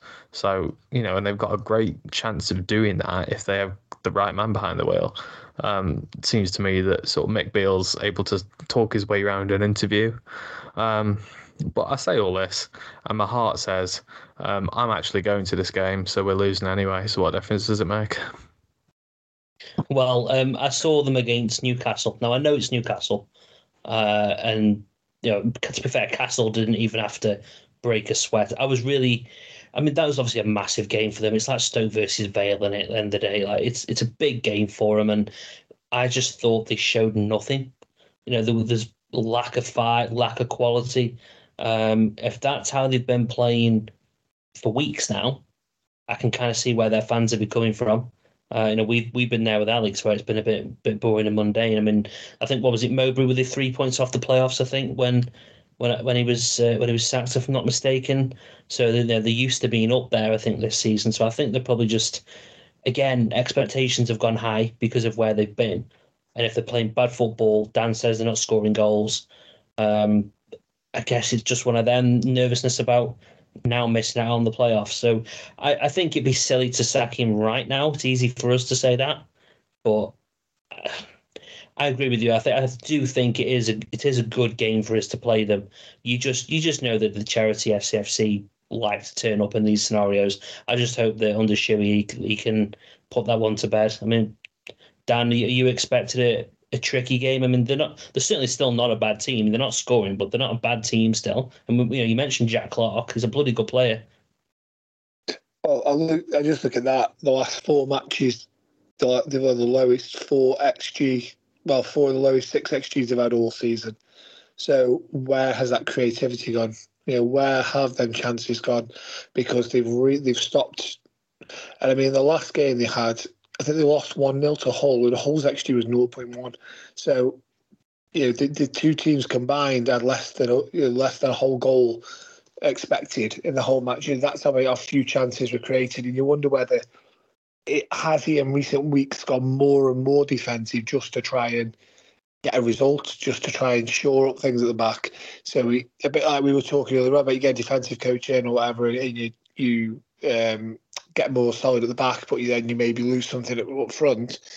Is he playing a lot more deeper, a lot, more defensively, and it's not reflecting? I say it's strive for them when they're trying to go forward, and as a result, there's more pressure on the defence. And I think, looking at it, they're having a lot of the ball as well. So in those games, so is it the fact that are they playing a bit like we did under Alex Neil, where we would pass it around without actually really creating much? A bit like is the atmosphere at the ground? Are they scared of making a mistake? Are they waiting for the crowd to turn? And maybe the crowd aren't maybe turning on the players as much as they are on the manager, but still, are they one bad pass away from 40,000 boos? So, in that situation, you can imagine that they are going to be a bit more make the safer ball, aren't they, rather than try that one that's that could go awry, and then like I say, inspire that sort of reaction from the crowd. For me, I think pretty much. I think I think Ben said it, that this is sort of the perfect game to really play. There's a manager under pressure. Let me just read you this, right? So on Twitter this week, Simon Lillybury, who's the senior sports writer of The Sportsman, he did a poll on Twitter and he said, for Sunderland fans only, now obviously these things get hijacked, we know that, but who would you rather have in charge until the end of the season for Sunderland? So the three options were Mick Beale, Wayne Rooney, Troy Deeney. Troy Deeney got 32% of the vote, Wayne Rooney got 34%, and Mick Beale got 34%. So basically Sunderland fans put Rooney, Deeney on the same sort of level as Beale. Jesus Christ. That's where they're at with him. I just think he's the first game when he went in. For me, if you look at his managerial career, he had a good 9 games at Queen's Park Rangers. He had I think they were first or second in the league. He got Wolves were after him, weren't they? Wolves wanted him as manager. He turned them down, pledged his future to QPR, and they just plummeted down the league from that point. I don't think they won another game before he left. About 7 or 8 games later, he went to Rangers. Now, if you look to any sort of Rangers fan, you speak to any of them, they will say that he has. When he went there, they were champions. Steven Gerrard had left for Aston Villa. They were ahead of Celtic. They had a better squad and everything, and he has absolutely decimated that squad. He's brought in a load of crap players, and now they are miles behind Celtic, and it's going to take them years to rid out all the mess that he's put in there and get themselves back up challenging again properly. And so you think, well, actually, that's what Ben today. He's obviously can talk his way around an interview, but he can't talk his way around a changing room, can he? Because he doesn't seem, other than 6 weeks, 8 weeks at QPR, he's never done anything in his managerial career, really. Finishing second in Scotland's hardly an achievement with Rangers, is it? It's especially how far behind Celtic they were, and never competed really in any of the sort of the Old Firm games while he was there. So he did nothing there. He's done nothing. Like I say, he had a great start to QPR, and then that drastically fell off when they realised he was sticking around. Maybe that's what they do. Maybe he'll play out of his skin, hoping that someone will come and take him. So then when they realised he was sticking around before, we'll have to do it the other way then. There's a lot of that going around, isn't there? Yeah. Managers managing clubs in the Championship that have got no right to manage clubs in the Championship. There's a lot of it going around. Well, yeah, obviously he's living on past successes of a very short stint, as we've just said. Maybe being able to say he's an ex-Rangers manager gets him, eyeballs on him, I suppose. But yeah, Sunderland, their fans were into having him from day one, were they? That very first home game, they lost 3-0. Was it Coventry beat them 3-0? And the boos at the end, and they were saying, calls for him to quit and get sacked and that after the very first match he played. So it's never really going to go down well, as it's never. You can't really recover from that situation, I don't think, unless you go on a great run. And he doesn't seem to be able to inspire that at the minute. So for me, if I was Sunderland, I'd put the losses with him. I'd just put it down to a bad experiment and go get somebody else while they still can. If only reputation of where you came from was judgment of how good you would be. Vincent Perricard would have been one of the best strikers in the world playing for Juventus, wouldn't he? But then, well, on Sunderland's managerial front, I mean, there is a certain manager that's had success and got them promoted before who's available. Hello, Di Canio. I wasn't thinking that. No, he kept him up once. League One, where's one of my favourite interviews ever? That is. Oh dear. League One. Where's in League One? Well, Alex Neil might be making. He's after a job, isn't he? Apparently, Sunderland Till I Dies come out next week. Since the guys at Sunderland today, they said he comes off quite well. It starts in the build up to the playoffs, so he says it's perfect timing really for Neil. Could get him a job. Anyone watching that? So Yeah, he might get him a job back where he was. So Sunderland fans will watch it and go, he was a bloody good manager. I know he left us, but he's a bloody good manager. Get him back. Get him back in instead of this Beale guy. Nathan Jones all over again. Yeah, Alex Sunderland or Jones's Luton. Yeah. On the thing of this match, I sort of said in the stats there, it looks to me the way to do it seems to be to give them the ball, doesn't it? If they have a lot of the ball, they obviously, we know all too well about having a load of possession at home and getting hit on the break and losing, ridiculously in games that you shouldn't. That seems to be the way to play against these. Give them the ball, let them come on to you, let them get all players sort of, out of position or whatever because they've put together 15, 16 passes and then just have plenty of pace and hit them on the break. Is anybody going against that as a style of play? I'm not personally, Dan. I think, we've shown this season that we tend to win a lot of games when we've got less possession. So for me, I don't think hitting them on the counter attack is going to be a bad thing at all. The pace that we've got, the creativity that is in this team, I think, let them have the ball, let them come at us. And as the home team, they should do. They should try and do that.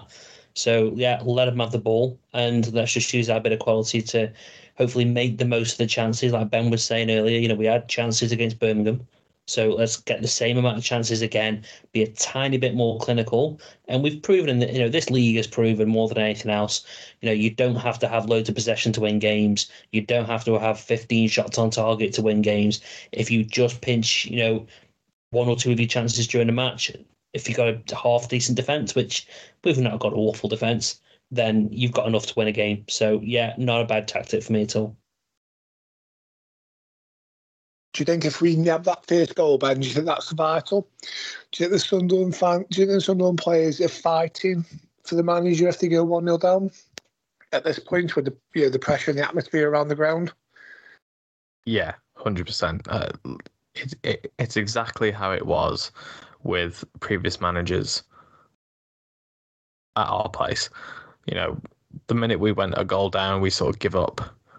We didn't necessarily berate the manager like I think Sunderland fans will, but an early goal in this game is put to bed. You would hope, unless we do a massive Stoke and manage to throw it away. But I think we've got the players to do it. Like I say, in that Birmingham game, we cut through them relatively easily. The players are definitely getting hold of what Schumacher wants in terms of this, and I think Kundal's helped massively over that as well. These sort of 1-2 touch football, the way we move the ball against Birmingham actually from one side to the other, it was really impressive. We're actually good in possession now, but I don't think we'll even need that. I think it'll just be a case of, maybe Berger beating a couple of players in the midfield, and then putting a ball straight through the middle for hopefully somebody to run onto.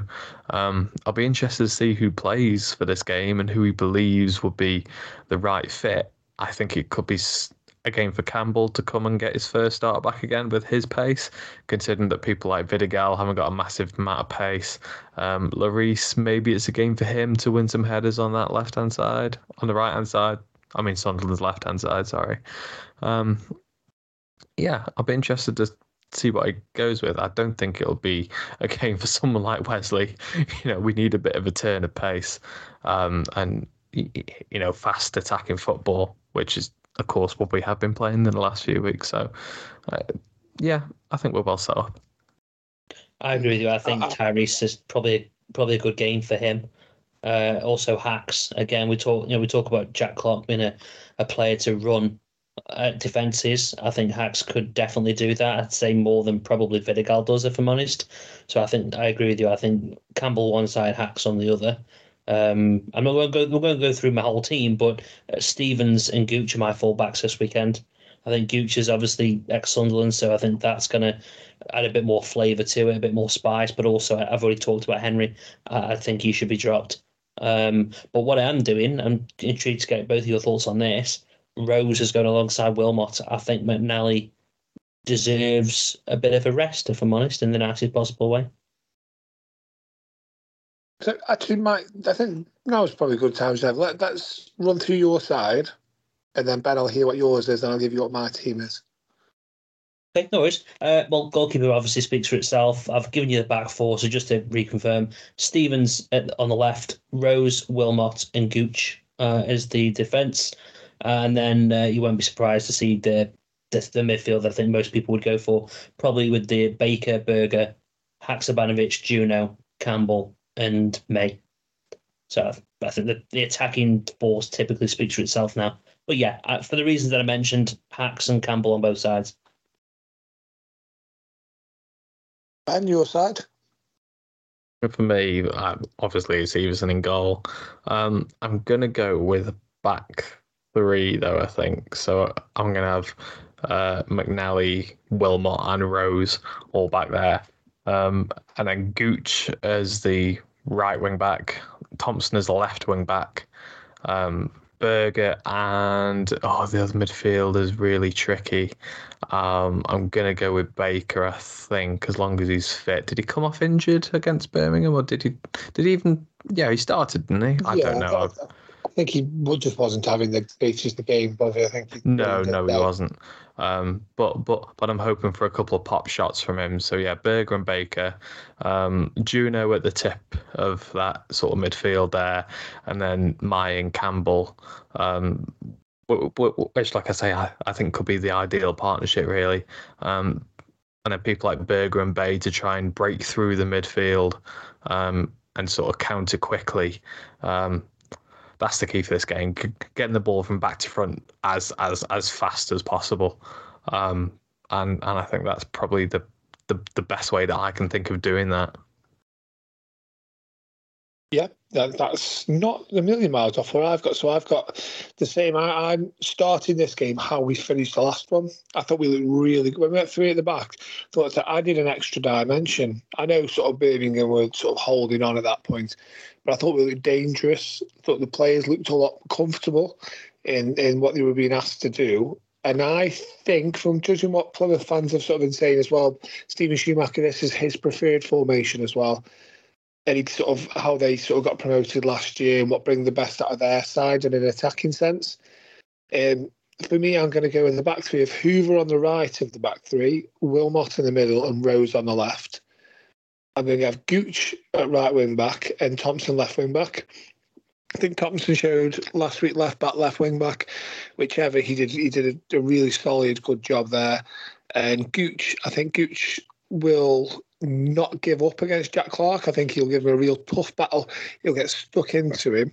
And you've also got the pace of Hoover on the cover there as well. So if Jack Clark does get past, he's going to have to keep the ball. He's not as if he can knock the ball 10, 15 yards past Gooch and run onto it, because Hoover will be straight across to cleanly mop up them kind of situations, won't he? And obviously he can help out Gooch a lot in that. I've got Berger sitting a little bit deeper, Baker and Jono in front of him, and then Campbell and Mai as a two-man forward line. And I say the bench these days is fantastic, isn't it? I mean, in this situation, your subs are sort of like Kundal, Bonham, McNally, Stevens, Vidigal, Pearson, Aksabanovic, Lloris, Lowe. And that's without people like, say, Gale, Clark, Wesley. So we've got like former Brazilian internationals cannot even get on the bench these days in the squad. You know what? Good we are. Listening to your team there, I can't believe I've dropped Thompson. I'm sorry, Stevens, you're out. Thompson, you're back in. Sorry, Thompson. Don't hate me. Sorry. I'm going to go for a 2-0 Stoke win. I think we will score just before half time, because that's what happens to teams when you're on the back foot. You can see that they're just at the wrong time, don't you? I think we'll score again after about an hour. And I'm going to go for a goal for both of the front men, actually, Campbell and Mai. Well, I was going to go 2-0, but I can't do that now. So 2-1. Again, I agree with you. I think we'll go 1-0 up. If I know, we'll go 2-0 up and they'll pull one back late on. I am allowed to go for 2-0, I take it, so I'm going to go for it. And I think it'll be Campbell and 2 words, Dwight Gale. You're having a bubble bath. It's Sunderland. Up, It's Sunderland, Mike. Up, down, down. Up, Listen. down. Up, down, down. Listen, right? He's only scored 3 goals for us. One was off his backside, and then the other 2 were against Sunderland. That guy should never put a red and white shirt on again. I'm sorry. No. You'll know he'll come on for the last 10 minutes of this one to run the line and see the game out, and he'll get one off his left nipple or something just to claim that he scored against them again. Oh, that one Harry Kane scored against us. Yeah, that was definitely mine. I definitely hit that in. Yeah, so we'll go for Stoke wins. So let's see if we can complete the full house. So let's listen to our friends up on Weir side, and also the ever reliable, always present Graham McGarry. Hello there once again, you Potters predictors, as we try the hard task of finding a result for Stoke City, which is never easy at this moment in time. Unfortunately, the lack of goals cost you dearly last weekend when Birmingham City came to the Bet365 and took the points, and also stopped Steven Schumacher, the new manager, getting his first home win. But it's off on their travels to a team that's out of form themselves at the moment, and that is Sunderland, of course. They've lost the last 2 games and slipped down to 10th in the table, and the fans are not happy with their relatively new management team.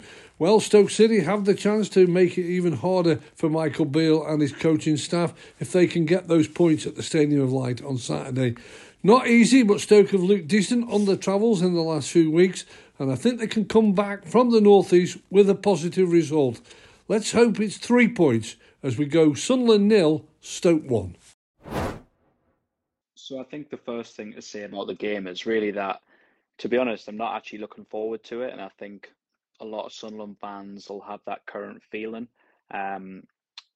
Sort of in the past month and a half, which is quite scary, it's just went really flat amongst the place. I think the sacking of Tony Mowbray, whilst, I think it was clear he'd had a falling out with the hierarchy at Sunderland. He was very popular with fans, and we had sort of after that a caretaker spell, which went quite well, and we were still looking in amongst the playoffs. But I think since obviously Bale's appointment, it started with a very, very flat 3-0 home defeat, which, I mean, it can't get much worse than losing at home 3-0 in your first match. We had some results where we won games. We won away at Hull, we drew with Rotherham, we beat Preston, where that was 3 games unbeaten, and you maybe thought, okay, at least results are coming in, but the performances weren't really there. We obviously had the Derby defeat, which on and off the pitch was a bit of a shambles. I think we obviously had the off-field things with the hospitality where it was kitted out in Newcastle colours and things like that, which got fans really riled up and really hasn't helped the situation because, we hadn't lost to Newcastle in over a decade. And whilst I think a lot of people, we were playing a Champions League level side, we were expected to lose. I think the nature in which we lost got under a lot of people's skins. I think we were quite passive in the game, tactically not really there. And it's just led to not really a great start. I think the defeat against Ipswich, we played okay in spells, and that was sort of an understandable defeat given that we were up against second in the league. But the one that really has tipped things over the edge, of course, was that home defeat to Hull. When we seen the whole team, I was speaking to Hull fans before the game, and all of their best attacking players were out. They were missing players to AFCON, and it felt like pretty much a banker victory given the team they put out. And yet still we came away with a 1-0 defeat, very little creativity. I think the key things that people are criticising Beale for is that the team's just not creating anything like it was previously under Mowbray. The styles went sort of a lot less free-flowing, a lot less great to watch. It's went a lot more sort of defensive and passive and really very, very one-dimensional. I mean, in terms of players to look out for, I think you're going to know who I'm going to say. Everything comes through Jack Clarke. We've really struggled to get strikers involved this season. Ruson's only got 1 goal. Burstow, who joined on loans, on 0 goals. We've even tinkered with playing Alex Pritchard, Joe Bellingham up front at times. And I think the mood's, like I say, has just gone really flat. And I think if Stoke take the lead on Saturday, it could be a toxic environment in which you could instantly see chance for the manager to be sacked. The board have been heavily criticised for, the recruitment this season. Some people disagree with, obviously, the Newcastle game I mentioned. And I think there's definitely a lot of question marks right now as to whether it was the right thing to do to go and hire Michael Beale at this point.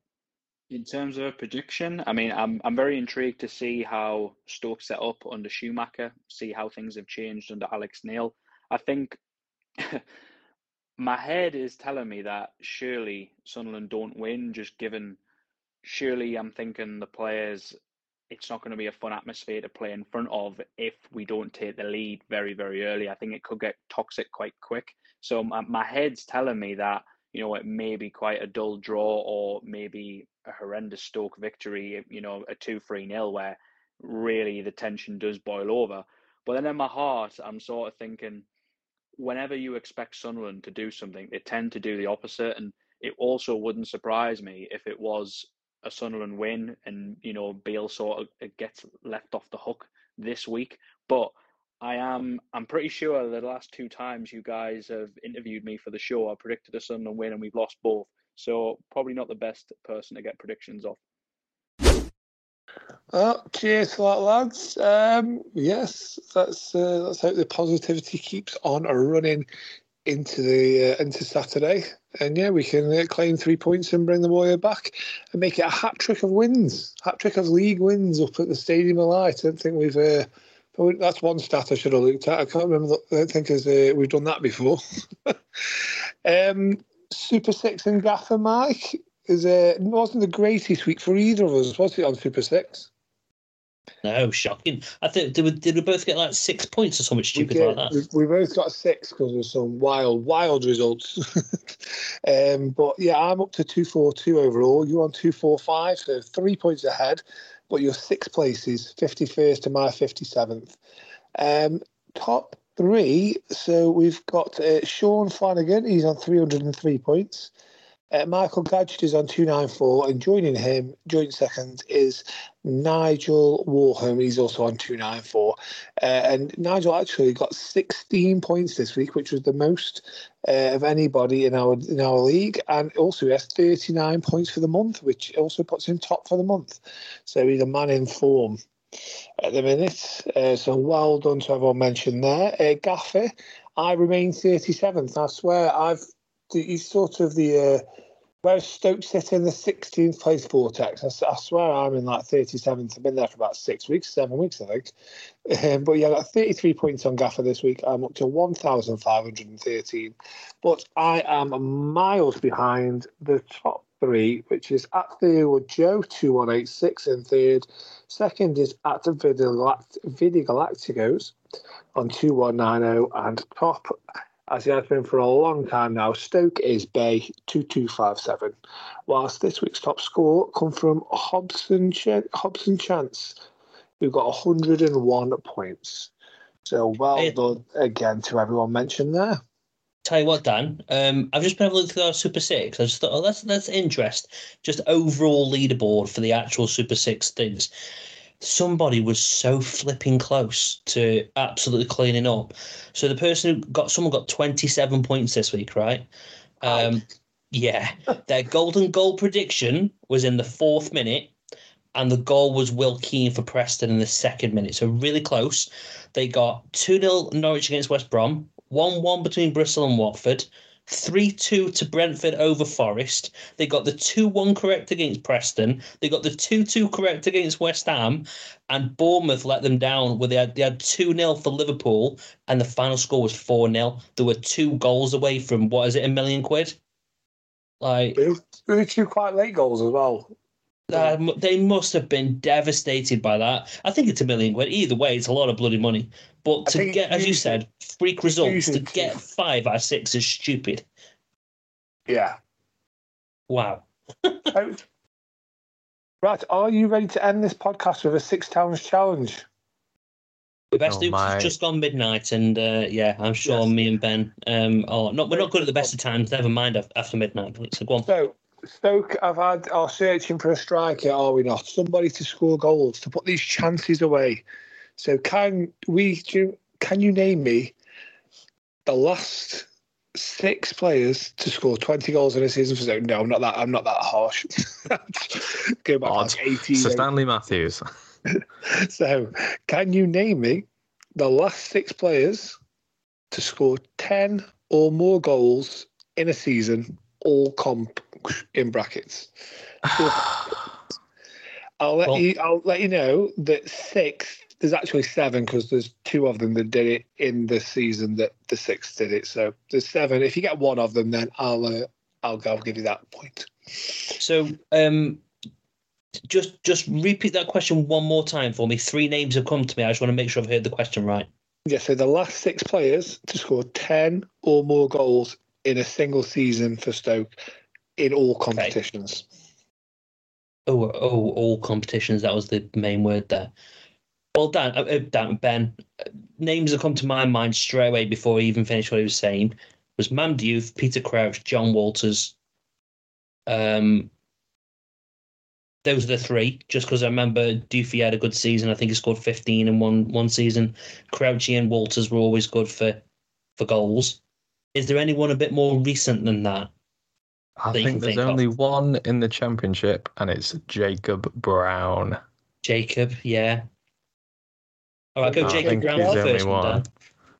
So Jacob Brown was the most recent 2021-22 season. He hit 14 goals. Okay, which absolutely has not been betted by anybody on this list. Right. I think it's worth having a punt at somebody like Diouf because he's sort of he definitely has, and he's relatively recent enough. And if he's like second or something, we'll know that there's not another one since we've been in the Championship. Yeah, go Diouf. Yeah. Mam Diouf is 6th on this list. So he hit 12 goals in the 2014-15 season. Now, I said if you got one of them, I'd give you the other one, didn't I? So the other man on there was someone you have also mentioned, Jonathan Walters. Yeah. He hit 11 in the 2014-15 season, but he also hit 11 in the 2012-13 season, 11 in the 2011-12 season, and 12 in the 2010-2011 season. So 4 out of 5 years, he hit between 11 and 12 goals. So very consistent was Mr. John Walters. Okay, well that's actually really good for us because now we've got 1st and 6th, so we know the time frame. So Marko Arnautovic is one. Marko Arnautovic is 5th on the list. So the following season, 2015-16, he hit 12 goals. Now, I don't think anybody hit that number in the relegation season. So, did Shaqiri ever score enough? I don't think he did. I think he got 10. I think the thing is, what about Crouchy though? He might have done. He definitely hit double figures a couple of times for us. 100%. But I think that was earlier on than 2014-15. It was later than that. If you want to say Crouchy, you can go Crouchy. You're allowed to. You've got 2 lives. You're allowed go on. Yeah, go Crouchy for now. Peter Crouch, he hit 14 in 2011-2012. He hit 10 in 2013-2014. And he also hit 10 in 2014-2015 and 10 in 2016-2017. So he's 4th. Oh, well done, mate. So yes, he's one of 3 players. Diouf, Crouch and Walters all at double figures in 2014-15. No wonder he got all these new contracts. So reliable.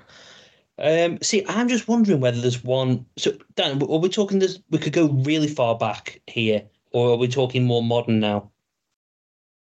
Or no, we've got the time frame, haven't we? So we've got 6th, which was Diouf, and then everyone else is more recent than Diouf. Am I right? Yeah. So you've got 4th, 5th, and 6th. Okay. So you're looking for 2nd and 3rd. So just remind Jacob Brown 2021-22 and Peter Crouch 2016-2017. Right. So there was nobody in the relegation season. I'm sure that, like, there can't be. We were knocked out both cups, I think, pretty early on. And who scored in the relegation season? Nobody. So that means they've got to be Championship. Oh, God. Are we allowed to ask if they were Championship, Dan? I'll give you a clue in that the top scorer in the relegations era was Xherdan Shaqiri with 8. Thank you. I didn't think that it was. So unless there's another one in 2016-17, then it's got to be Championship. Okay. Now I'm trying to think who might have scored 10 plus.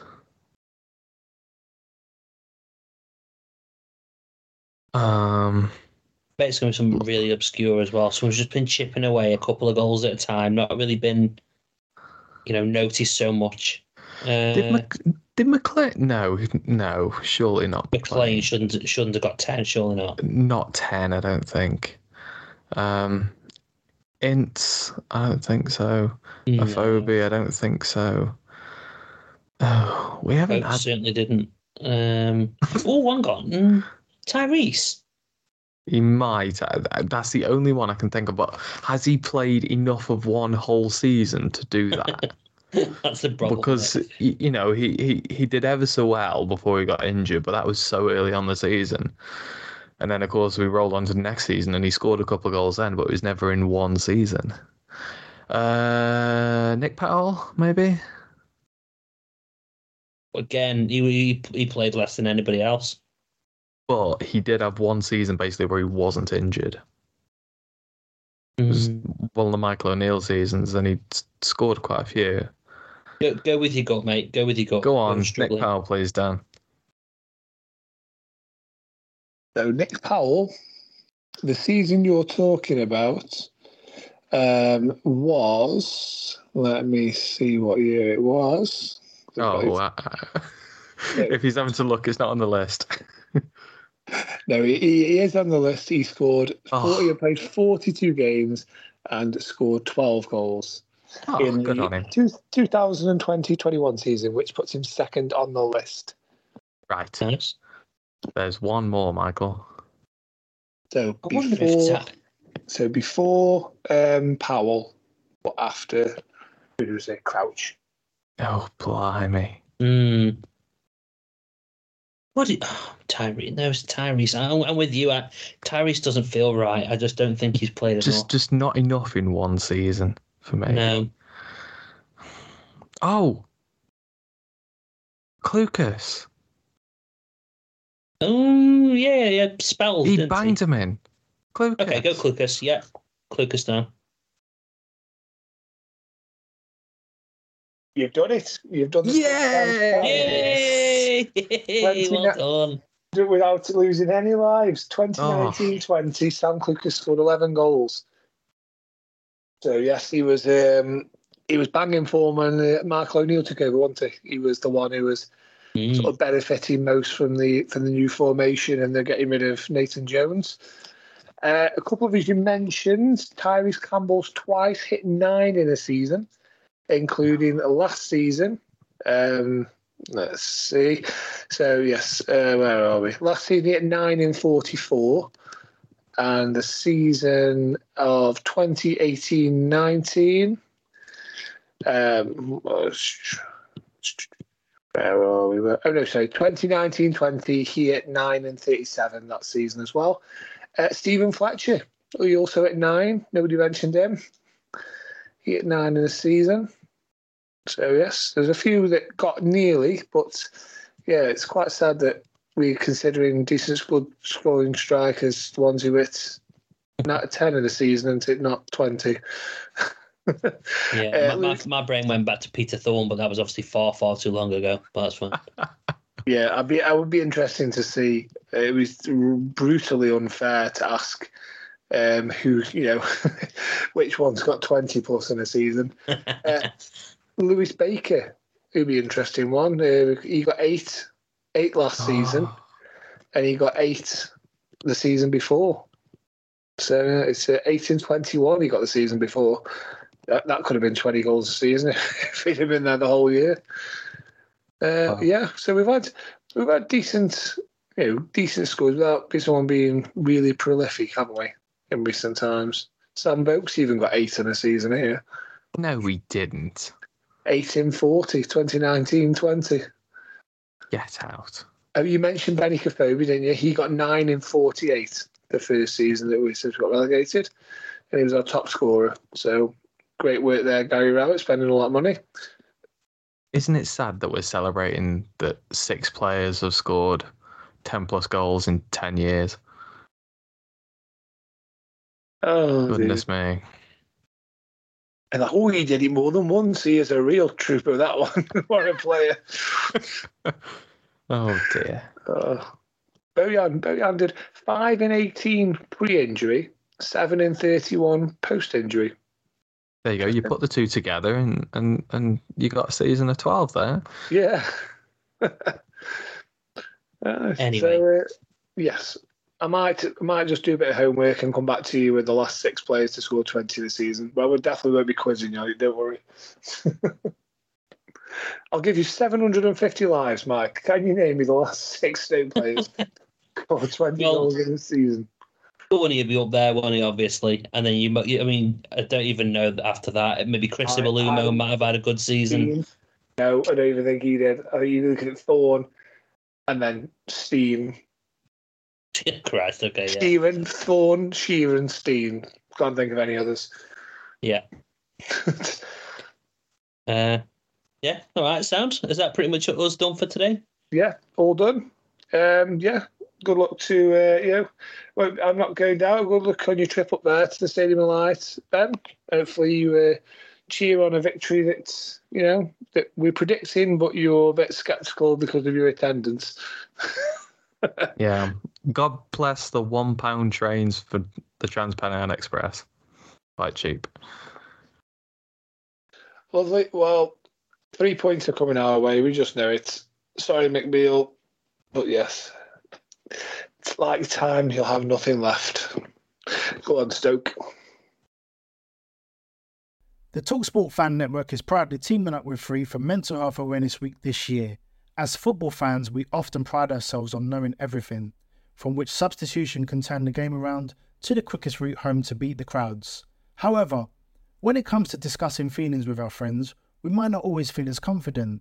That's why we're here to equip you with the right tools so you can reach out to those who can help. If your mates are struggling, let them know that the Samaritans are free to call on 116 123. That's 116 123. They are there to listen without judgment or pressure, 24/7, 365 days of the year. Let's all take a moment to talk more than football. Away days are great, but there's nothing quite like playing at home. The same goes for McDonald's. Maximise your home ground advantage with McDelivery. Order now on the McDonald's app. At participating restaurants, 18 plus, serving times, delivery fee and terms apply. See mcdonalds.com. This podcast is proud to be part of the TalkSport Fan Network. TalkSport. Powered by fans.